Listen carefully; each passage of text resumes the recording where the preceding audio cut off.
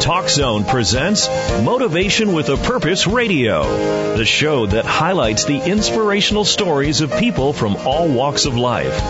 Now, bringing you real inspiration, here are your hosts, Rich Hallstrom and Zeke Bambolo. Welcome once again to Motivation with a Purpose right here on Talk Zone every Friday morning at 11 a.m. Pacific Time, 2 p.m. Eastern Time. I'm Rich Hallstrom. We have another exciting show for you today. If you'd like to know how to become a champion, you have tuned into the right show today, as we have a former Husky football player, Richard Thomas, as our guest, and my co-host, Zeke Bambolo, is once again right by my side.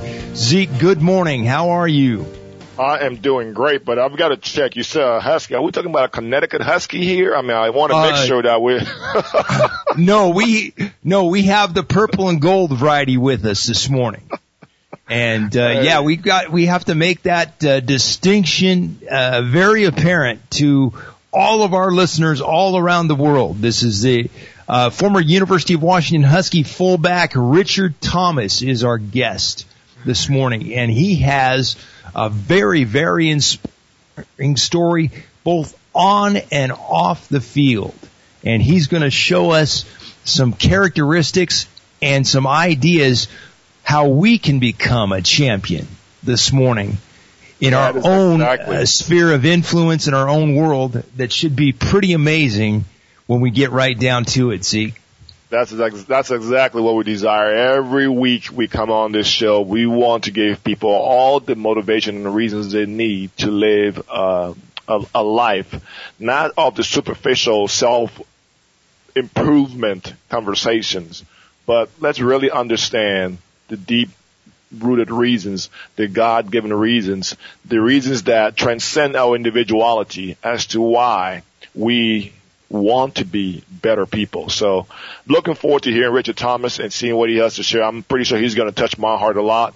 I haven't known the man deeply myself, but I'm excited just about looking at the show notes to see and hear what he has to offer for us, to our guests this morning as well, our audience, this morning. Yes, we're going to check out Richard's life story, both on and off the field, and as many Husky fans listening to the show right now will remember, he was part of what's called the Whammy in Miami in the early 90s, as the Washington Huskies helped defeat the Miami Hurricanes on the Hurricanes' own home field, ending the Hurricanes' 58-game winning streak. And he has some very interesting stories related to that monumental upset on the gridiron. And I think he's even going to talk a little bit about some interactions that he personally had with one Ray Lewis at that time. So we may be in for some fascinating in the huddle stories this morning, mixed in with becoming a champion, because as we all know, Zeke, becoming a champion means being a champion in all areas of life, like you spoke about earlier. So we're going to be in for a great treat this morning, once again, as we have Richard Thomas with us. And I got to ask you, before we get into it, Zeke, when I talk about and mention the phrase becoming a champion, what comes to mind for you? When it comes to, and let's say that again, please. I'm sorry, I skipped there a little bit. Repeat your question, please. When I talk about becoming a champion, what comes to mind for you? Oh, well, for me personally, I started to look back at the process, the transformation and that must go on within the person to understand the capacity, I guess, if I can call it that, and the magnitude of what the life of a champion looks like. And a lot of people at times will minimize and think that because someone says, I can almost look at it from this. People always want to say I'm a warrior, but they fear deeply and will resist deeply going through the war to become a warrior. And it's the same context that I take with champions. So it's a confirmation, it's a transformation. It takes a lot to dig down deep to understand what is necessary, and then execute on what is necessary to become a champion. And so it's a process for me that really transforms us as we become champions. And one person that does know it does take a process and it does take time to become a champion is overcome obstacles both on and off the playing field. As a member of the University of Washington football team, he triumphed over dyslexia to earn a college degree. And that accomplishment led to great accomplishments on the gridiron, where he helped the Huskies win 3 consecutive Pac-10 titles, in addition to an earth-shattering upset of the Miami Hurricanes, ending their 58-game winning streak. Today, Richard is an inspirational speaker, currently developing leaders to empower people to overcome obstacles and reach their full potential. His new company is called Coaching the Champion and is being birthed out of years of motivating, inspiring, and equipping people in a variety of different situations. And we welcome Richard Thomas to Motivation with a Purpose this morning. Hi, Richard. How are you? I'm wonderful, Rich. How about yourself? Doing very, very well. I want to introduce you to my co-host, Zeke Bambolo. But let's get right into it, Richard. Hey, Richard. And I got to ask this. Saying that you know how to overcome adversity and have been through adversity is an understatement. Because growing up in L.A., you had a lot of challenges at the very, very beginning of life. Tell us about them. Well, I certainly didn't begin my life with a silver spoon in my mouth or from a perspective of high privilege. But what I did have the opportunity to do was start life with a phenomenal mother and someone that birthed me into a situation where I knew that every day was going to be a fight, but that I'd have the love and the support around me that it would take to get through that fight. And feel very blessed and very fortunate with that. I think that all success starts with family core. And, growing up in L.A., my environment wasn't ideal, but the seed inside of me was ideal. And that seed can grow anywhere if you give it an opportunity. So very excited to be on the show today. Thank you. You're welcome. You're welcome. And one of the events early in your life that kind of propelled you toward where we are today happened at the L.A. Coliseum. One game, Washington versus USC.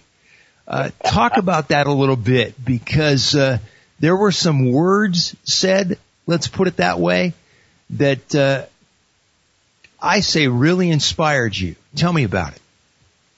Well, as a young man, I assume you were talking about when I was a kid. Yes. Yeah. As a young man, my dad and I were not extremely close. He was an extremely hardworking man. He worked 2 jobs at a time, and as did my mother many seasons of our life, just to make sure that they were in a position to provide the very, very best for their family. Well, my dad's an old Alabama guy and grew up in the South, and so developing relationship with his kids was a learned process. One day my dad came home, and he and I had not spent a whole lot of time together. As a matter of fact, when I first moved to LA, he was actually in a Mexican prison, so it was a little bit of a process in developing a relationship. But he came home one day from driving taxi, which is what he did in Los Angeles, which is a very dangerous endeavor, to say the least. And he came home and said, "Son, I'm going to take you to a football game today." And I was absolutely shocked. We had never really hung out, no less gone to a football game. And so I remember it as clear as day, walking towards the Coliseum, my dad holding my hand, cotton candy in one hand, and half of it stuck in my Afro puff. And I remember as a kid thinking, man, this is the very first time. How cool is this? I'm holding my dad's hand. And he was holding me for the purpose of me not getting lost in the crowd. But I could remember the impact of that connection and how much it meant to me. And I remember walking up the steps of the Coliseum and looking at my dad and saying, "Dad, someday I'm going to be a Trojan." And my dad absolutely breaking my heart by looking at me and saying, there's no way that you're going to be a Trojan someday. Rich, at that point in my life, I had been born with broken legs, and doctors had told my parents that I'd never walk, never run, never certainly play sports. And so me walking up the steps of the Coliseum with my dad telling him that I would do that seemed a little far-fetched to him. But as we entered the Coliseum, the crowd was going crazy, and I told him 3 or 4 times, no, Dad, I'm going to be a Trojan someday. And then this team in all white with a little bit of purple trim came out, and I think the Trojans kicked off to them, and they took it back like 97 yards. And play later, they were in the end zone, and I'm like, Dad, I'm going to be a Trojan someday, and he kept laughing at me, and eventually the score, I think at halftime, was like 20-3, this team in white and purple, and by the end of the game, that team in white and purple beat the Trojans and beat them pretty bad. And I remember looking at my dad and saying, Dad, tell me what that team in white and purple is. And he, of course, said the University of Washington. And I said, Dad, you're right. There's no way I'm going to be a Trojan. Someday I'm going to be a Husky. And that's what kind of propelled the vision into action. I'm one to spend a lot of time. I don't know if you are or not, but I spend a lot of time talking about family legacy, especially for you. And you're talking about your time with your father, and it brings a lot of memories back to me as well. Especially from the context in my life, I talk a lot about the firstborn son concept, not to give a level of favoritism, but it's a manner of understanding the transfer of legacy. And you talk about your parents being very extremely hardworking to give you all the best life they could, and being a taxi driver and doing. So give us in a nutshell, if you can, that you just explained a moment of togetherness where you spend that time with your father. That wasn't a common thing, but as you look at the legacy that they transferred over to you, and that you talk about the way you encounter difficulties and adversities in your life, even today, how would you say that has impacted you in terms of the legacy that you think you're taking forward? Well, I would say that the connection between a father and a son, the father and his children, is probably the most impactful relationship that a young man or a young woman will ever have. And to this day, my dad and I, particularly my mom and I, you grow older and gray hair starts popping out. But it is extremely important to me, even to this day, to make them proud. And I think that the tragedy in America today is that there's so many broken homes and so many broken relationships that isn't the priority anymore. I think that we can be driven out of a lot of things. We can be motivated out of pain. We can be motivated out of desperation. But to have that opportunity to leave a legacy out of love is really the most powerful legacy that we can leave. And I talk a lot about being an MVP, being the most valuable player. But I think that really comes out of your mission, your values, and your priorities. And, it's not school teachers and God love them. It's not politicians and God love them. It's not even pastors and God love them. It's really the father and the mother that impart that seed of legacy that really can make us the most valuable people we can. And it comes out of that mission. It comes out of that vision. And it comes out of that prioritizing your life on what's really important. Well, faith, family, and your friendship first and foremost. And then you come into finances and everything else that falls in the line as a result of that. But it's really the value of that relationship with your father that can position you or not position you for life success. So what would you say then? You just give us a very good, some good visuals to connect there, and even the societal connections, whether it's, a teacher or pastor or what have you.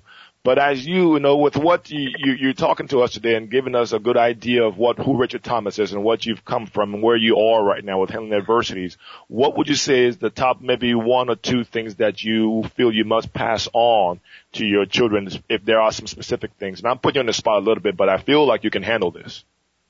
No, I would say that without question, the number one thing you got to pass on to your kids is mission.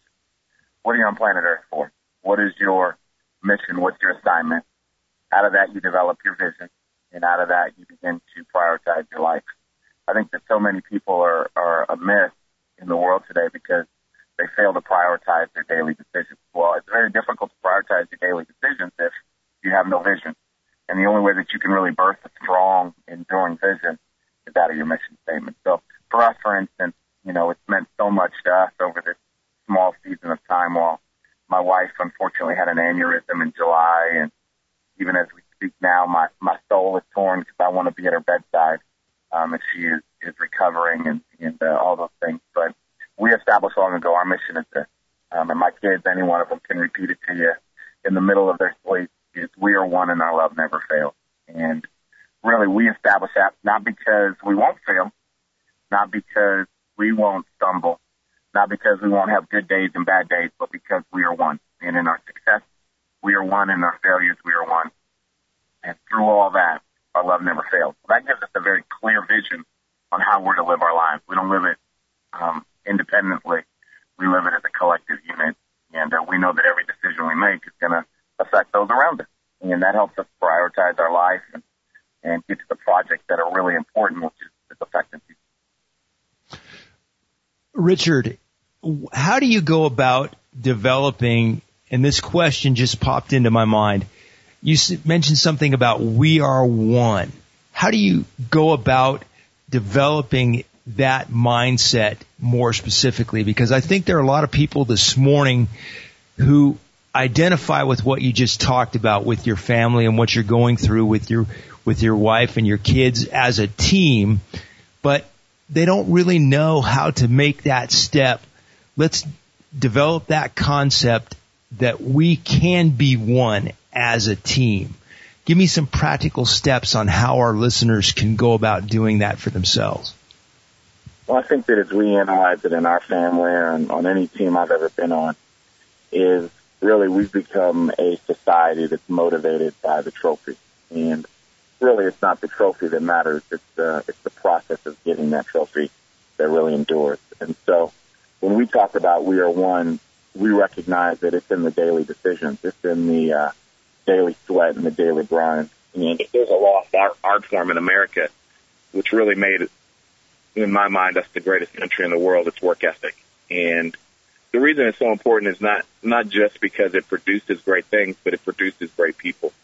When you work hard, when you go through the struggle, what happens on the inside of you is a determination that you'll never give up, you'll never quit, you'll never draw back, and you'll just keep moving forward. And I think that is the missing, or one of the missing elements in understanding the concept of oneness in your family, is that, we're so busy only recognizing and only celebrating the graduation, only celebrating the A on the test, only celebrating the great moments in our life. Well, really, those are just the outcome of our daily decisions. And so you become one not because I invite you to a banquet and you celebrate with me, yay. You become one with me because you go through the fire with me and you go through the fight with me, and you embrace that. And really, I think that is the most important thing about family or success, is how do we embrace each other's fight, and how do we embrace each other in our struggles. And that's every team I've ever been on, that's what's made us great. It's not showing up on Saturday or showing up on Sunday. It's really, what did you do Monday in film room? What did you do Tuesday when everybody else wanted to quit at 106s? Did you encourage the guy next to you, or did you go say, hey, coach, I need to get out of conditioning. I need to retape my ankle.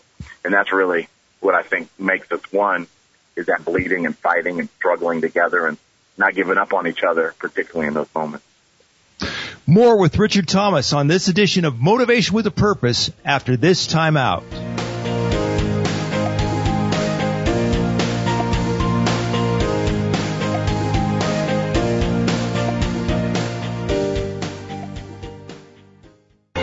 You're listening to Motivation with a Purpose Radio on TalkZone.com.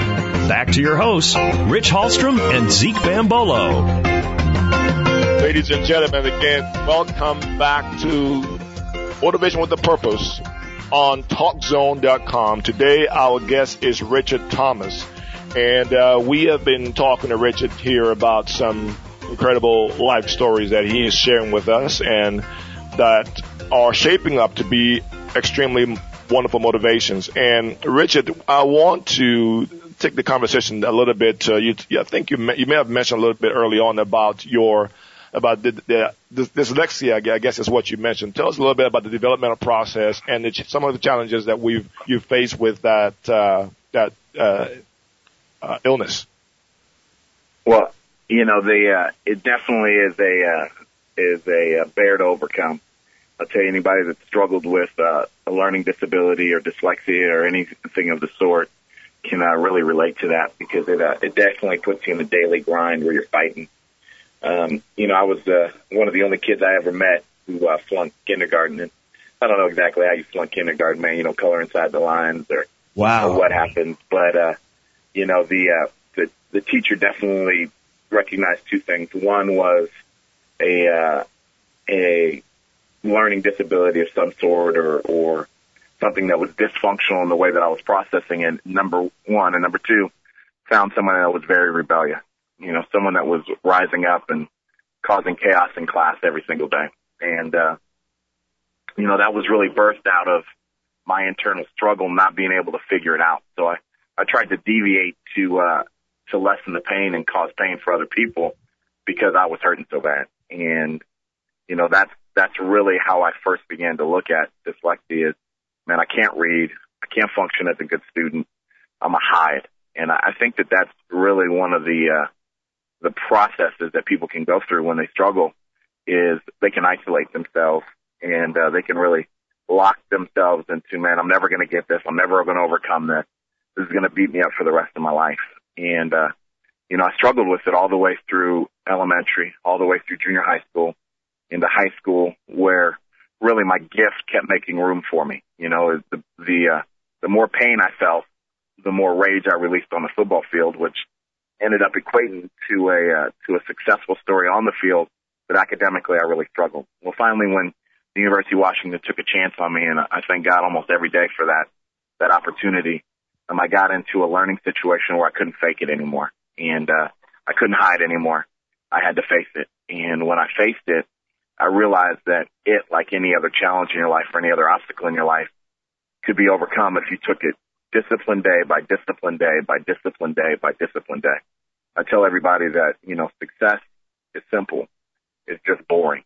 And most people don't get through the boring process of doing the rote and the methodical to get to successful, because they're too busy trying to be superstars from day one. And for me, overcoming dyslexia was that process of trying to hide it, finally having it exposed, and then really saying, you know what, I'm going to fight every day until I get this thing handled. Richard, I got a follow-up question about the dyslexia. What was it like the very first time that you really felt like you had begun to conquer it? That very first day when you began to conquer it, what did that feel like? What thoughts were going through your mind? It was life-changing. I was downstairs. It was probably about 5:45 in the morning. I had to get up every morning for early study hall, and I was really at the University of Washington when I really broke through it, began to break through it. And I was downstairs. Gertrude Peoples was there, and another counselor by the name of Rob, and they just kept walking me through the process, which was painful. And when I first felt the transition of me understanding what was going on and how to put the pieces together in my mind, it was a very emotional moment. I remember actually even kind of crying and having to get up from the table and go dismiss myself. Because when you go through that pain, you become very invested. And I talk a lot about becoming instant hot. A lot of people have a cold and a hot faucet in their house. Well, my favorite kind of faucet is the one you hit, and it's to say go, it's 180 degrees. And, I definitely developed an instant hot that moment when I realized, man, you know what? I got this, and I'm not going to let anything overcome me in this academic area. It's still emotional to me today. Well, Richard, I might ask you to help us dive a little deeper into some of the realities of dyslexia as you described, because I think I have a story I want to share about a young man that I think will motivate a lot of people as well. But help us a little bit. I don't want you to lose that track there. Give us some of the insights of the day-to-day of what that dyslexia looked like for you, especially at a collegiate level as an athlete and everything.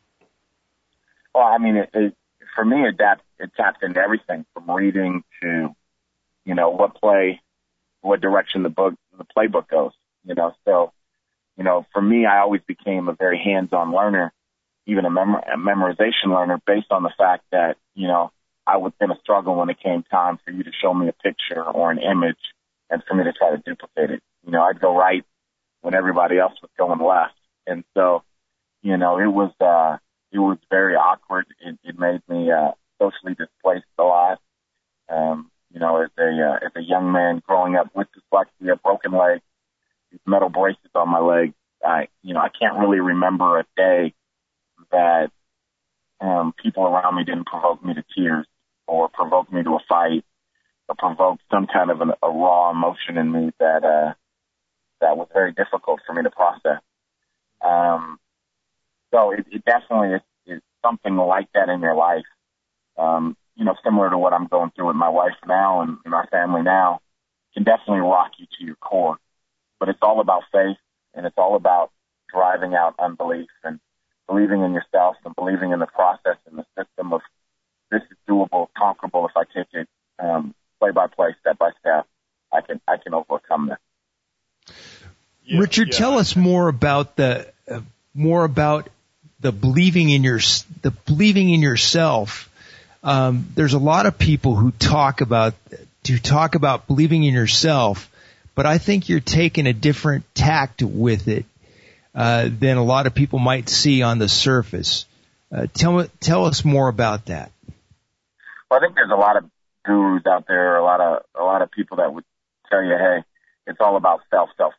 Well, I do believe in a very positive, healthy self-image, but I think that the most powerful thing that you can have is a relationship with your Father God, and how you develop that belief system is all about trusting that you're loved enough for God Himself to love you, and or herself, however you see that process developing in your life. And for me, that shook me to my core. That, you know, my belief system is not just in my own abilities, but it's that I have divine help, I have divine leadership, and He's given me great mentors in my life that, you know, I knew that if I was going to become successful, I'd have to gain wisdom. And oftentimes that wisdom would come through men and women that were pointed to my life, that all I had to do was embrace and go through the painful process of learning from them, and that belief would mature and develop. And it's a very repetitive thing. You know, I remember as a kid, we were playing a game that we weren't supposed to win, and one of my coaches walked up to me, and I probably spent 30 minutes in the window, eyeball to eyeball with nobody but myself. And the coach walked up to me and said, "Richard, the game isn't in the mirror. The game is out on the field." And I still remember to this day looking at him and saying, "Coach, that's where you're wrong. The game has already been played in my mind. And I've gotten the coaching. I've gone through the steps. Now I'm ready to win." And I believe that belief process can really be matured the longer you meditate on the right thing. Richard, I want to, I mean, you touched on some very good stuff here, and I don't want people to just kind of roll over it, but there was a young man in my life in the same situation of the dyslexia and more that you're talking about, and one of the things that he was dealing with that was even more difficult for him is that he watched his father literally overdose in front of him on drugs, and so he lost his father. And you know, the dyslexia and that pain of losing his father became so difficult for him to handle. And you described earlier where you became kind of and it wasn't like you were completely dumb socially. You were the class clown, so you had wits to do that you use a lot of times to distract or to remove that attention of deficiency from yourself and use other things in the class, right? And so he did some of the same things. But yes, where I'm going with this, for him, the conversion, because he didn't even graduate from our program in our high school when we had to go through the GED thing, and he's still going through some stuff with college right now. But my point is, he is a much more transformed young man, even in his dating life, and the fact that he knows where he's come from not having a father and a family that was really together, and that before he even dates a girl or decides that he's going to marry her, we've been talking about books that he wants to read and things to really transform his own life. But the key for him, Richard, and I think you mentioned a little bit of, and I don't want people to ever forget that, is that community was such a big thing for this young man. We brought him into the limelight of seeing, the healthy family around him and what that looks like. And the fact that even though someone around us in the program was saying, look, get rid of this kid, he would never score an F in class. I mean, he couldn't. It was hard for him to score an F, in special ed classes and things like that. Right. But the young man that he is today, if he walked in front of you and you saw even the way he used to dress back then, the way he dresses now, the transformation for him, and it light came on so much in the midst of community when people embraced him and brought that family type to say, you know what, you can even move into our home. We will love you and cherish you. What was that like for you? Because you mentioned a little bit of that, but talk to us about community in the midst of dealing with those adversities. Well, I think that, obviously we talk about family and how crucial that is in the early development of a young man and woman. But really community and friendships become so important. When you look at friends that are willing to endure and willing to fight and willing to go through the fire with you, teammates who say, you know what, I'm not going to give up on him. He's got the heart of a champion. He's got the heart of a lion. And I'm going to instill everything I got into him.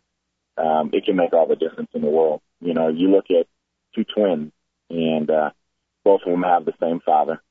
The father is the consistent alcoholic, comes home every day and is drunk, and every day is beating up on the kids. And the one son becomes an alcoholic in the future and says, what did you expect from me? My dad was an alcoholic. And the other son, same kid, just a twin, perfect life, becomes a lawyer, educates other people. And he says, well, what did you expect from me? My dad was an alcoholic.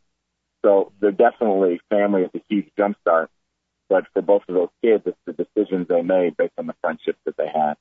And when I first moved from the inner city of Los Angeles to Kent, Washington, Kent was a very different place than it is today. I think that, when I lived in Los Angeles, there was none but minorities around me, African Americans and Hispanics and people from Africa and Japan. Not very many white people. I think they were too busy getting out of town on the freeway. But when I moved to Kent, the only thing black in my neighborhood was a black Angus cow. And I remember going to school my very first day and seeing the biggest seventh grader you've ever seen in your life.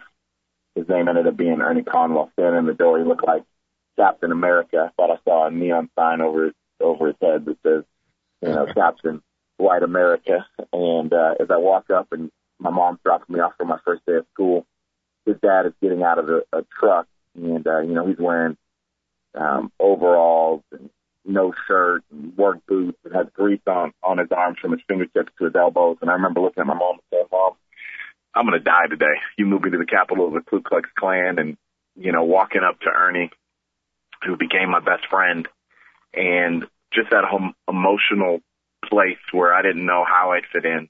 Here I am, a street kid, and here he is, never listened to anything but country music. And yet we ended up finding a way to connect based on something we both loved, which was football. And this guy that I once thought Dad was the Grand Master of the Ku Klux Klan ended up being like a second family to me. And, that relationship and that encouragement we shared with each other, never give up, keep fighting, find a way, ended up helping me become the champion I am today. Richard, what I hear in your answers today is another word that comes to mind called adaptability. Because when you opened up to Ernie and started to create a relationship with him, you adapted to the new environment that you were in. How important is it for us to adapt to our surroundings instead of letting our surroundings dictate to us? I think that that's huge. I mean, any running back on the planet is going to tell you that you better be able to go with the ebb and the flow of the game. And I think that if you're going to keep moving forward, you have to be adaptable. I think that that's one of the best words of the day is certainly you have to be able to adapt. And you have to be able to make adjustments. And I think that one of the keys to that is number one, being transparent with God. Saying, God, there's some areas in my life that I need fixed. Number two, being transparent with yourself and being honest with yourself that there's going to be areas where you're deficient. There's going to be areas in your life where you're lacking. You're going to have areas in your life where you feel like you're a failure. And then number two, developing crucial relationships around you where you're transparent. And you say, man, we're going to be accountable one to another. and we're going to force each other to overcome our weaknesses, and we're going to force ourselves to keep moving forward. Because one thing that I can promise you is that disappointment and failure and obstacles is going to be a real part of your life.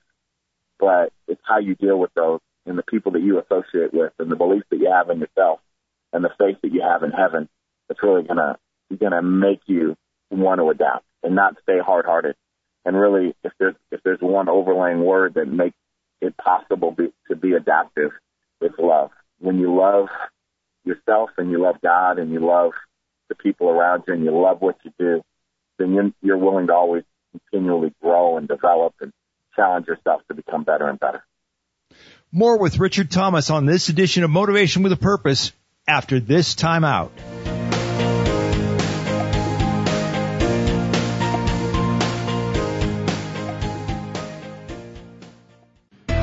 It's time for more Motivation with a Purpose Radio on TalkZone.com. Now, back to your hosts, Rich Hallstrom and Zeke Bambolo. Yes, indeed. Hello, and welcome back to Motivation with a Purpose here on TalkZone.com. We have had a tremendous and special guest with us this morning. For those of us out of the Seattle area, it is our own University of Washington Husky, Richard Thomas, who is talking to us, and he's giving us some inspirational comments to take away. Richard, as we were talking in the last segment about some of those adversities, I want to stay there in this tone, but I want to bring on a personal home front. I know you mentioned a little bit about your wife earlier, so help us with the best you can from the heart at this point in time to talk to us a little bit about what's going on in your family with your wife and how are you dealing with that. And I think you even had some adversity even last night. I mean, brother, how are you pulling this all together? What is that you touched on us, but what is that cord that grabs it and ties it all together and keeps you that three strand that keeps you moving forward without breaking? Well, man, it all starts with love, brother. I love my family. I love my life. I love what I've overcome, and most importantly, I love where I'm going. And it comes from a great sense of hope that, no matter how dark days get, the sun is going to rise again. And that is only stimulated and set in faith. And my faith is grounded, my faith is assured. And when the only time we mess up in life is when we allow our faith to be polluted with unbelief. And yeah, you're right, man. My 19-year-old daughter was driving my van last night. Got in a wreck, and my mindset is this: that at least my daughter is fine. She's, as a matter of fact, she's at a conference today, lifting her hands and worshiping God. My wife, unfortunately, suffered an aneurysm in July, and as a result of it, she had a vasospasm stroke. And God was good to us; it has been good to us, continues to be good to us, and she began to recover and got from a place where doctors thought she'd never walk, never talk, never respond, to a place that she's walking and talking and singing and just days away from coming home, and unfortunately suffered a rebleed and now in a state where she's recently come out of a coma-like state, much more alert. We're getting her up in the wheelchair every day, and it's a little bit longer of a battle, but my faith stays strong. My hope is in God, and I love her the way I can love her every day. And I just trust for great things to come about. Richard, that brings me to another question. Having gone through all this, it must really test your faith, but also be a great example to you of what miracles are really all about. Yeah, no question about it. I mean, I think that every day is a test. My unique situation, I feel the pressure of it. I feel the reality of it on a moment-by-moment basis, a day-by-day basis, where some of us, we're thankful that we don't have to go through that. But don't let life fool you. Testing every moment of every day, whether you're going to be satisfied with where you are or whether you're going to get to the next level, whether you're going to remain the example that your father left you as a father or a husband, the example that you were left, or whether you're going to become a better father, whether you're going to become a better husband. And, for all of us, we have areas where we've lacked and where we failed. Are we going to push ourselves to become better, or are we going to be okay with the legacy that was taught us? Well, I think that we all have a responsibility to push on. And so in my test, my goal is every day to wake up with an attitude of gratefulness, and I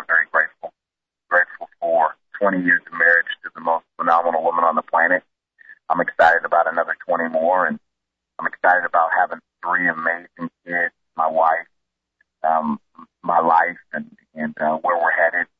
The opportunity to inspire through our motivational speaking and workshops, and even now it going to the next level with coaching on the champion developing, where we're going to even encourage other communicators and getting into the scene. So, I think that having the test in front of me every day, it's kind of been like game week. I get to know what I'm working for. Well, I'm working to get my wife better. I'm working to get my kids into college. I'm working to help my son reach his goals of becoming a quarterback, and so forth and so on. So having those tests in front of me says, okay, that's a very clear obstacle. Now, what am I going to do about it? And that afforded me the opportunity to make decisions like I made in college, which is nothing that's going to break me, nothing that's going to overcome me. I was made for this moment, and I believe that all of us, like Esther, were born for such a time as this to make a legacy on the earth. Richard, I want to throw this question at you again, and it's putting you on the spot. This is how I interview, so work with me here. I want people to know that we didn't script anything. It is all natural, and it flows that way, and we are speaking from the heart. And so I don't want you to give me the dictionary definition here, but with all that you've gone through, with what you know, from all through life, from childhood until now, and what you're dealing with your wife, if I ask you to define the word adversity and its purpose, what would you say? I would say at this moment a gift. And the reason that I would say a gift is because it was good for us that we suffered this light affliction because of the weight of its eternal glory. And when I say eternal glory, I don't mean something that is, pavements in heaven of gold, which I look forward to that. I look forward to a day when we live in some wonderful dimension of heaven. But I'm talking about the weight of His glory today. And every day I feel thankful for the life that I have. And if you were to ask me what adversity is, that's what I would say. It's a reminder of how good we really have it. The darkness is there so that when the light comes on, we appreciate the light. And we don't have to grope and feel our way through it. Well, at times in my life, I feel like I'm groping and feeling my way through the darkness. But I know that the light is coming. And when the light comes, I'm going to see very, very clearly. Well, kind of like that with our vision. It was like that for me as a football player, man. Some days I just simply did not want to go to two-a-days. I did not want to wake up. I wanted to lay in my bed and eat popcorn all day. But I went through the pain and I went through the hardship. Why? Because I knew that it would make me a champion. And so today I'd say yes. No, I don't know if that could be in anybody's dictionary, but I think that if people look at their obstacles as an opportunity, then it transforms and changes everything in their life. Now, one opportunity, Richard, that you also had the opportunity, I use that word again, to take part in that has really inspired a lot of people, and at the time you did not probably know that, is a little thing called the Whammy in Miami. Yeah, Tell me how being a part of something like that has affected your whole life. Well, I think that it definitely is a calling card for greatness. A moment like that can change your life forever. And I think that where people fail in life is they don't prepare for their moment. Well, that's definitely a calling card for me. It's a moment in my life that defines me as who I am. And I think that moment comes for people in different times, in different situations. For somebody, it might be their moment at the kitchen counter where they decide, in our household, we're going to stand up for integrity and character. And it changes that young person's life forever, where they say, I'm not going to be wishy-washy about the decisions I make, black and white. I'm going to have morality. I'm going to have character. I'm going to do the right thing at the right time all the time. Well, for me, that's what it became. And, it was a situation that was really birthed out of my freshman year. They were picking people to go to watch the Nebraska game, and I had a hip pointer. And so it's one of the only games, even as a freshman, that I stayed home. And I had to watch that game on television. And the UW went into Nebraska is the world uncertain if we were going to be national champions that year. And they absolutely put it on them. And the crowd went silent. And a couple players, Bean O'Brien and Jay Berry and Billy Joe Hobart, and then, of course, that amazing defense took the breath out of the stadium. And that became my favorite moments as a Husky, was going into other people's stadiums and bringing the silence. And so as the Miami kicked off, the day before, we were having walkthroughs, and the Hurricanes came in fully dressed and with a chant, hit or be hit. And Warren Sapp and Ray Lewis, they're all interrupting our games and all interrupting our practices. And, they had us pretty mesmerized. It was no wonder they had the longest win streak, because they were just flat out intimidating, and they put it on us in the first half. And then to come out of halftime and be able to catch that screen pass that went 78 yards for the touchdown really defined me. And it was birthed out of my understanding that I would be in the right position at the right time, work my gift, and everybody around me would flow and give everything they had for our success and change the momentum of the game. That's an amazing story, and I've got to ask you, you had a chance to visit with Ray Lewis up close, and then... Too up close. And then, I'm sure a lot of people can identify with that, Richard. But then you had the opportunity a little bit later on in your football career to play 1 year with the Baltimore Ravens. I did. Contrast those two experiences for us in our remaining moments. Well, Ray Lewis from day one has been a phenomenal human being. He certainly, like any Warriors, had his ups and downs in life, but in day one, Ray Lewis will light the room up, and he'll encourage and motivate anybody around him. From the greatest preacher in the world to the 3-year-olds, they're gonna get lit up and excited around Ray Lewis. And I remember my first kind of day in Baltimore. Here he is, this $100 million man, I think picked in the second round or whatever he was. He was the main guy for Baltimore with Jonathan. And here I am, just this guy that they picked up last moments to come be a Raven. And we're eyeball to eyeball, and we're at it. And I had a lot of fun, obviously, reminding him of his chant, hit or be hit, and ask him, now, was it once or twice they carried you off the field? I can't really recall. Was it with the rock, or would they carry you off by yourself? So those kind of fun things. So we would get at it. I was a fullback, and obviously one of the greatest linebackers of all time, if not the greatest football player of all time, on the other side of the ball against me. And man, I couldn't help myself. I talked smack every time I could. And one day in practice, Benny Thompson, who was a great safety, said, "Man, you just can't block that guy." And I said, "I bet you I can." And I remember the coach coming up to me and saying, "Man, listen, you are cutting and holding and scratching and clawing against our $100 million man, and you're about $100 man." And I said, "Okay, brother, you put me in the box with anything, I'm gonna fight." And some great memories with one of the greatest guys. I'm very excited for Ray Lewis's next season in his life, because whatever he does, he's going to put his full heart into it, and he'll absolutely change lives. He'll be the Hall of Fame motivational speaker, the Hall of Fame father. He'll be the Hall of Fame everything he does, because he understands that it's seed time and harvest time. What you put in, you're going to get out. And when it comes to football, what's that? Richard, I got to ask this question. I know it just popped into my head. I didn't mean to interrupt you there, but I hope when you were blocking Ray Lewis after that practice, he at least took you out to dinner for a little nourishment, or did something extra for you. Absolutely. Benny actually owed me a few dollars for being able to do it. He said he didn't want to pay up because I was home, and I said, "Man, that wasn't part of the bet." All right. With our remaining moments, Richard, what is the message you want to pass on to our listeners this morning?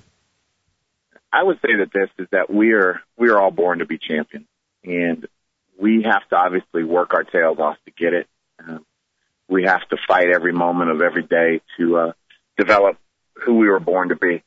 But each one of us can be a champion. And when I talk about champion, I'm not just talking about somebody that wins a competitive event or somebody who competes on a daily basis, and that's how they're recognized as a champion. But the highest calling and the highest gift that we can have as a champion is really the third definition, which is to be an advocate for other people. And I think that as long as we understand that our success is not only for ourselves, it's for other people as well, and leaving that legacy that Zeke is talking about, impacting the world around us, then God himself is excited about our success. But when we make our success about being just about us and just about what we can accomplish, then we really never become a champion at all. And so if there's one thing that I could say, I want to encourage your listening audience to understand is that there is a motivation with a purpose or for a purpose. And really that motivation is supposed to drive us to become our best selves so that we can become a multiplying seed, that we can plant the gifts, the talents, the abilities, and the wisdom that we gain through our own struggles in the lives of others and duplicate ourselves as champions. Richard, this is Zeke here, and yes, what we want to do, before, I'm going to turn it over to Rich in a little bit more, but before we go, brother, we want to lock arms with you here and pray for you and your family. And we want to pray for some of the adversities you're dealing with your wife and so forth. Can we do that for you? It would be a blessing. I appreciate that. Father God, we thank you so much for bringing Richard Thomas on our show today and being such an inspiration. Father, more importantly, even though we talked about a lot of difficulties and adversities, Lord, he has given us an opportunity to laugh and to share a moment with him of his football career and some wonderful stories. And Father, only you are the God that can blend difficulties and adversities in the moment of laughter and joy and fun. And now when we are locked up in you, Father, joy is eternal. It's not a temporal happiness. So we ask, Lord, that you will bless the Thomas family. You will bless Richard to be the man that he needs to be to stand strong, Lord, to be a pillar, a tower that his family looks to. And his wife will find that joy of saying, you know what, I know the man that I have that wants to stand next to me amidst all of my illness, Father. That his daughter and his children will say, Lord, we love our Father. We love that he wants to stand to be a man that is authentic in his manhood, for who he is, for who he says he is, and how he acts. And we pray, Lord, that you will give Richard the strength and the power to live that victoriously in all that he does. Father, let him know that nothing is beyond your power and that you have your hands in everything and you allow things to happen, sure enough, as he says, Father, so that our adversities are really gifts and they're going to transform and mature us, and our trials will be that much more evident in terms of how it's developed us into the people you want us to be. So we pray for the Thomas family. We pray for Richard. Give him success in his career, in all that he touches, Lord. In your son's name we pray. Amen. Amen. Join us next week for another exciting edition of Motivation with a Purpose right here on Talk Zone.